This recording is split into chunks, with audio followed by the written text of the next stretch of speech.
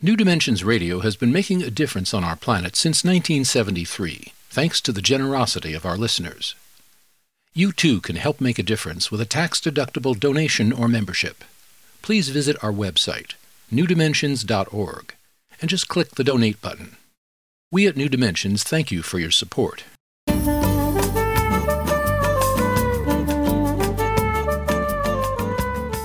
Hello, I'm Ray Palermo, guest host of New Dimensions Radio, and I'm here with Lisa Schrader.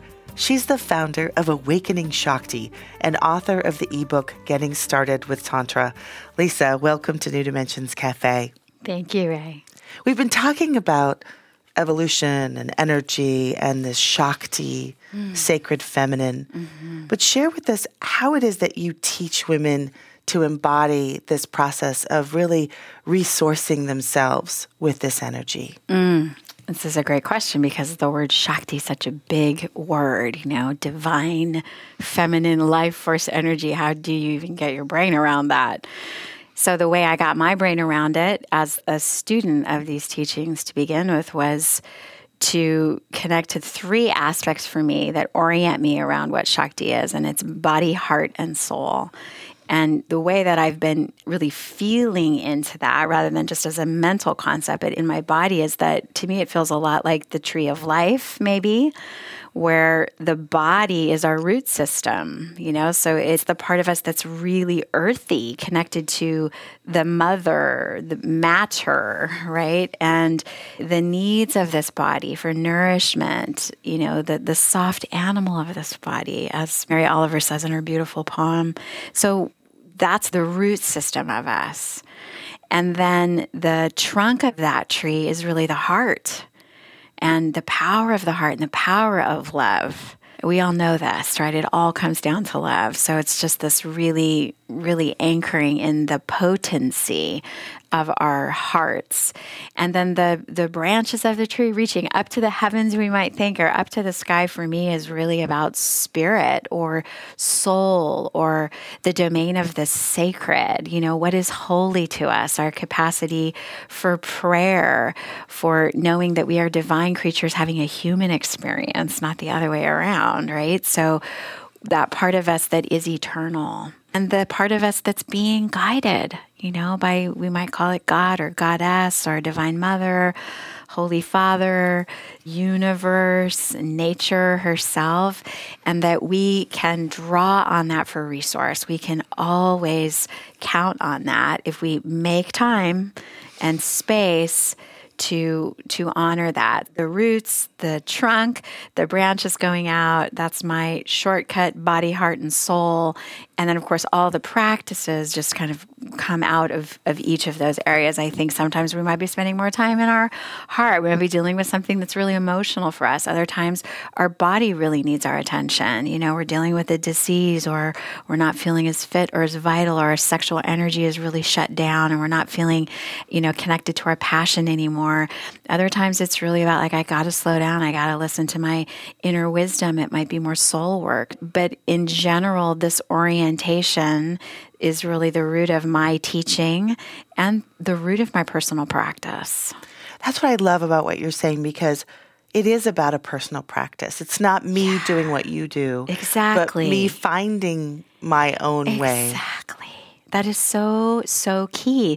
This is an old model, right, where we listen to the teacher or the guru tells us this is how, you need to practice. Or, the interesting thing, Ray, that was kind of shocking to me when I first began to do my own awakening around this is that for the most part, our spiritual practices for thousands of years have been developed by men, for men, and handed down to men.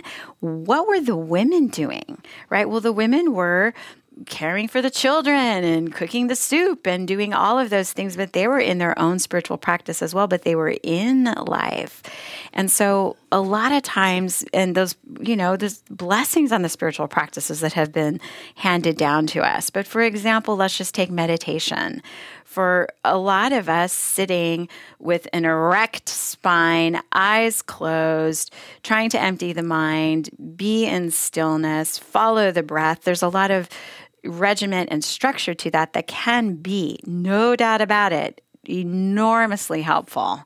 So it's not that that's not an incredibly powerful practice, but if we want to be in the fullness of our Shakti, in the feminine, she's usually engaged with life. She's not trying to shut out life. She's not trying to shut down her sexuality. Doesn't have her eyes closed. She's got her eyes open. She might be watching the kids. She might be doing a lot of things in that moment, right? But there's an engagement with life. And so, for example, some of our feminine meditation practices might be more like a moving meditation or eyes open meditation. Or we might be meditating through our dance practice or through our whatever we're crafting or our creativity practice.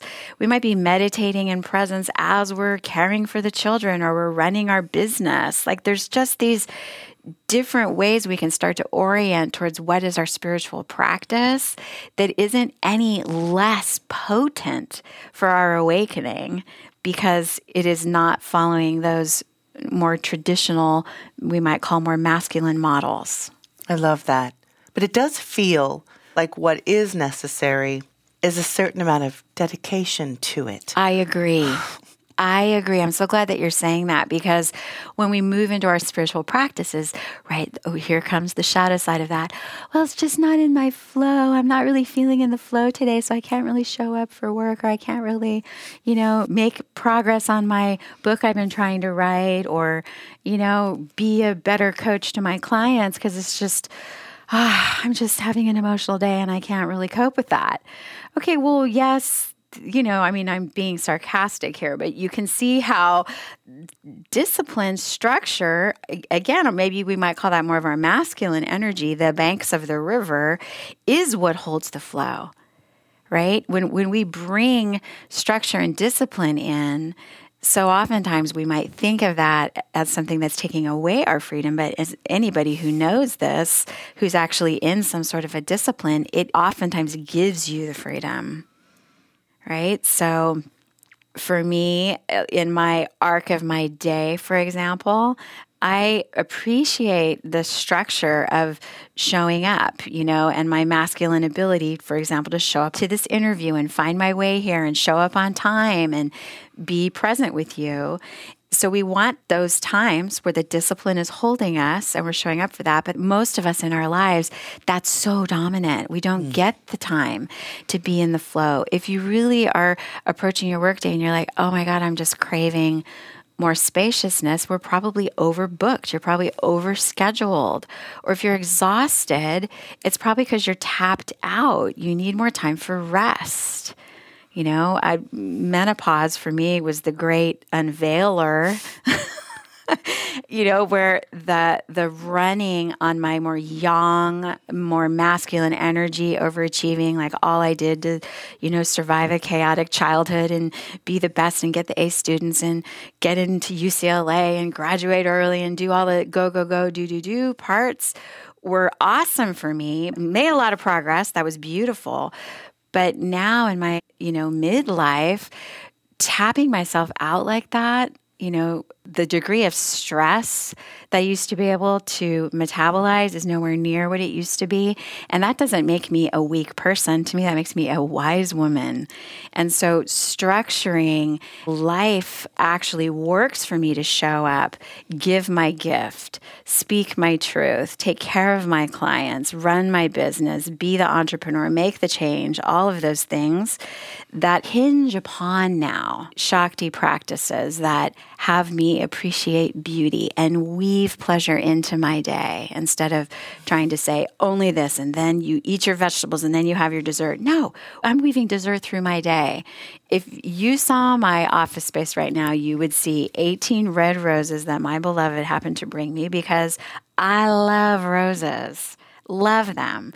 He tells me he loves to see my face when he brings the roses over. I'm lucky. I am blessed. But that's one example of where I put beauty in my day. And that enables me to give the gift and do the do and be more in that masculine way in a way that's weaving it together.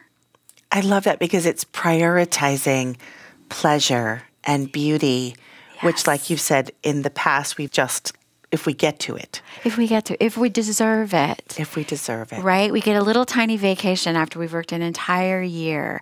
We're a little nuts, particularly in the U.S. culture, but I would say in Western culture, we're so disconnected and we're suffering. Women are twice as stressed as men right now. Cambridge University just did a study about this that came out last year. Twice as stressed out as men. Right? We are suffering record levels of adrenal burnout, of stress, of heart disease, of depression. It's not working for most of us the way that we're doing it. I love this idea that you're really giving us permission to be disciples of pleasure. Right? And I would even say disciplined. Right? Disciples. I love that. I'm so glad you're making that link because discipline I used to think was a bad word, the rebel in me, but it is disciple. And I love the word authority for the same reason. That's about being an author. What is the story that you're writing? I love that. And it is the opportunity for us to make sure that it is a priority because it makes a difference. Yeah. What you're saying to me is that it does make a difference to indulge as much as it is to get it done. Yeah. That's a powerful realization for so many of us. Right. Lisa, can you please share with us a favorite quote and tell us how it inspires you? What a delicious invitation. Yes, this is a quote by a teacher I have such tremendous respect for.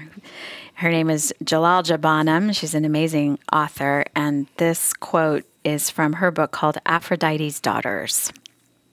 Your sexuality is God's love letter to you, a miracle of biological engineering that could have been devised only by a mind of vast and humorous generosity, a mind that knew the pain and the sense of confinement earthly beings would feel and wanted to make sure you might always have glimpses of heaven.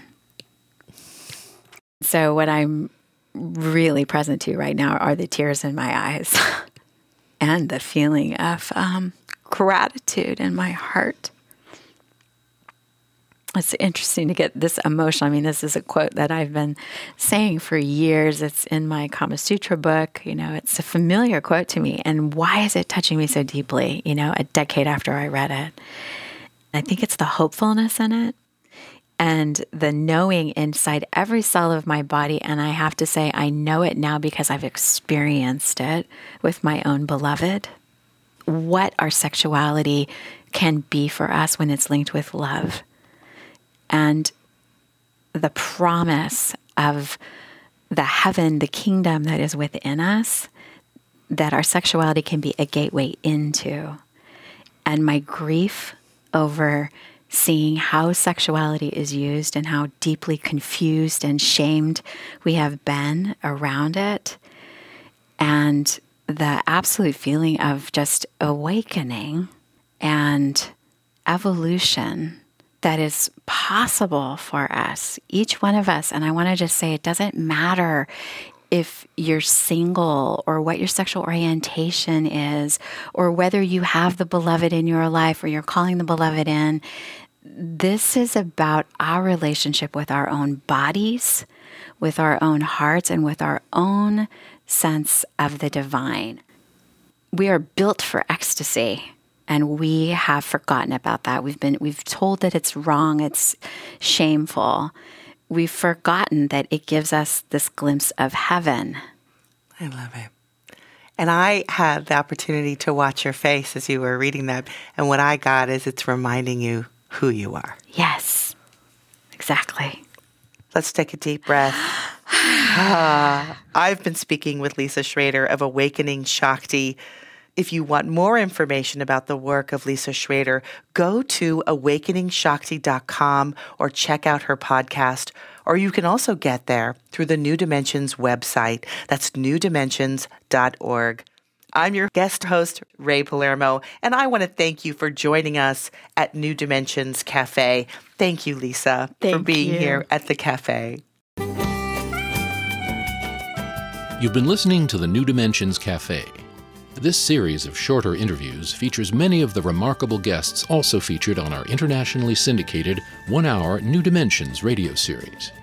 To access more than 1,000 hours of programs, to subscribe to our newsletters, or to become a member, please visit us at newdimensions.org.